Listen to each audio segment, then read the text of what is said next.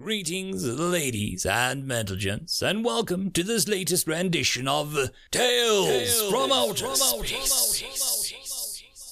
Taken from the subreddit HFY. All the relevant links will be down below.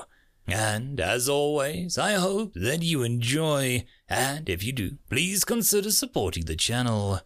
Now, on to the science fiction. Story number 1. They Built, written by Guncaster. They were weak. The natural rulers of their home preyed upon them in all quarters. They had no great claws, no mighty fangs, no armored scales, and so they built. They built themselves claws and fangs of wood, stone, and bone. With them they defied the natural order, as those who came before them did. They were weak. The elements of their home preyed upon them in all quarters. Their bodies were weak, their skin thin and furless, and so they built. They built themselves dens from the discredited bodies of those who once preyed upon them. They built homes from mud and straw, clay and wood. They were weak. Even within their own genus, they were not the strongest, not the most cunning. So they built. They built themselves words to convey their thoughts, and with them built myths. Myths like morality, law, order, money. With these myths they built societies and drove their siblings into extinction. In these primitive societies, the strong and cunning would still rise to the top, like an alpha wolves in a pack. They were weak, and they could now realize this. So they built themselves sharper claws of metal alloy, of copper, bronze, and iron. They built themselves thicker hides from the skins of beasts greater than themselves, shod with the gleaming scales forged in fire, held together with straps and fiber rather than tissue and tendon. They were weak and wished for strength, so they built their societies into empires, great superorganisms with fangs and scales in the form of innumerable individuals. In the form of these world-spanning leviathans, they waged wars of conquest on themselves in an attempt to garner power in all forms, numbers, resources, territory. They were weak, their lives short and filled with strife, so they built. And contrary to their still primitive nature, they learned in ways that went against their primal understanding of existence. They were weak and fleeting, and they could see that. So they built. They built a world of stone and metal, took that which was given by nature and exploited it, twisted it, depleted it, then waged more war upon their own kin to gain access to that which had not yet been depleted. They were wise enough to know, but foolish enough to ignore knowledge they disliked. They could see the truth of the universe, yet were blind enough to choose to ignore it. They were not the first of their kind in their universe, their galaxy, or even their solar system, but they were the first in one aspect. They could know without understanding. They could acknowledge the absolute despair that means existing in a fleeting form such as theirs, and choose to struggle on to make a mark of existence in spite of their impermanence. They were weak, but they created that could erase the weakness. They created a network which allowed them to surpass the oppressions forced on them in the physical world, to suppress the limits of physical capability. For the children of the web, it was breaking of a new millennium that signaled the impending death of the old world which their ancestors had built. They were weak, and they knew it, but a few rose above, and we saw the pattern breaking. A few shouldered the risk of being made into villains and pariahs and destroyed the old world that the kind had come to know and hold on to. A few ushered in true change. When the last generations born of the old world were last dying out, they burned those that would cling onto its carcass with a nuclear hellfire. We rightfully expected them to follow the path that had been laid out for them, to inevitably destroy themselves by the power of nuclear fission.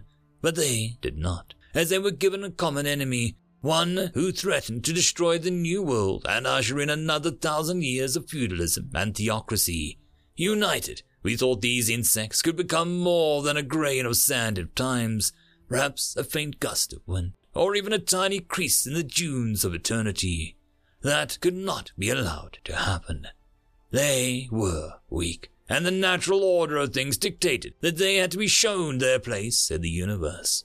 Where we grew individually over millions of years, they built. That much is true. Where we were the chosen few, born of the infancy of the omniverse, they were walking, talking, thinking, meat. Individually even weaker than their primal ancestors, softened by a comfortable lifestyle, united perhaps enough to entertain one of us for a split seconds. However, they built. And when we descended upon them, they feared as they rightfully should. But within that fear, they found the courage of the cornered animals, as a few did before them.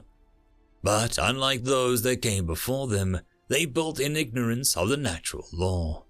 Indeed, they were weak, and so they built. Had we watched closer, we would have seen that not only had they built for themselves, they built upon themselves. Their bodies were weak, and when we descended upon them, they built themselves greater bodies of metal and polymer. They knew these bodies were weak still, and sought power beyond their material realm. Through their despair and willful ignorance, they learned the secrets of the universe, yet refused to comprehend them. They knew, but they could not be driven mad by the revelations that knowledge bestowed. They could see the light of infinity, but could not be blinded by it. Within what was but an instant in time in our perception, they learned how to call out into the ocean of infinity and bend it to their will. Within an instant, a race of blind, idiot monkeys grasped knowledge beyond thought and light beyond vision, and became imbued with them in ways that our kind never could. What cruel irony it is that their primitive nature would give them dominion over the forces that drove even my brethren to madness. What cruel irony that a race of glorified monkeys would come to see primordial entities who transcend space and time as little more than glorified batteries for their worship. End of story. Story number 2. Brain Chemicals, written by Clonk 3D. Whenever you negotiate with a new species, there is some unique fact about them that causes every plan regarding them to be revised. Regardless of how much information you gather about a species, there is always something you miss. The fact is usually unearthed by an innocuous question during integration negotiations. The Scruen, that question was, "So what do you guys want for lunch?" For the Grue, it was, "How old are you guys anyway?" For the humans, "What is juvenile?" Frankly, for a while, nobody knew what to do with the humans. Heck, even the humans themselves didn't know what to do. See, there are 2 drugs that produce nearly universal effects across species, and such are universally banned. The first one is the most addictive substance known. 10 picograms is all it takes to develop a nearly unbreakable lifelong habit, with its users willing to wage wars for a few drops of the stuff. The other is a drug that sends its users into a zombie-like rage state with doses as small as 5 nanograms.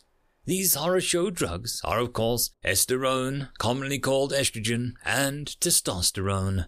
Humans produce both of these drugs naturally in mind-boggling quantities.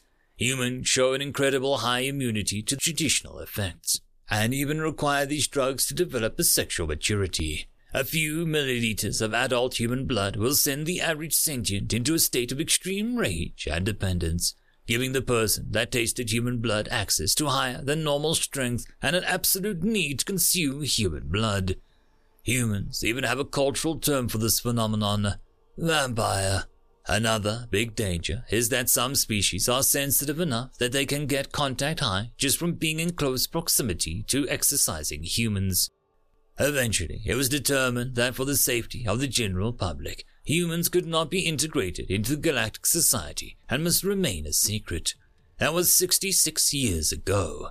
Earlier this week, the humans contacted us once again. Their drive to join us was strong enough that they sunk trillions worth of galactic credits and decades of medical research into finding the holy grail of anti-drug technology. They created a solution that can nearly instantly neutralize both drugs without interacting with anything else. If every human carries said solution, they can effectively negate the unfortunate condition they are cursed with in others. While this Jovenex does not treat the dependency caused by coming into contact with esterone, it does offer a level of safety due to the post-testosterone crash caused by the sudden destruction of testosterone in the recipient's body. This allows the area to be evacuated that the bleeding human can be treated and contained. With esterone addiction management patches available, we believe the talks on integrating the humans may resume. So where were we? Ah yes. Next item on the docket here is what you term the fight or flight response.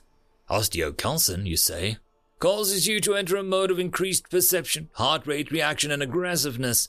Well, in that case, perhaps you shouldn't lick the paint. And adrenaline causes osteocalcin production. Are you sure? Well, there's an awful lot of sentience that make that, you know. Perhaps you should make a list. Yeah. Note number 1. Initially, there were concerns that this was a fabrication to cover up the truth, with leading evidence being the creation of an intoxicating drink called the Bloody Mary. Note number 2. Vampires predate first contact by over 1,000 years, needing more evidence to the theory that humans were aware of the effects that their body had on others. Note number 3. They tend to leak. A lot. It's a great cooling method if you aren't smearing murder drugs on everything. End of story. And that, my friends, concludes this video. I hope that you enjoyed, and if you do, please consider supporting the author, even by popping over and leaving a thumbs up or a nice comment, just to show your appreciation for the story.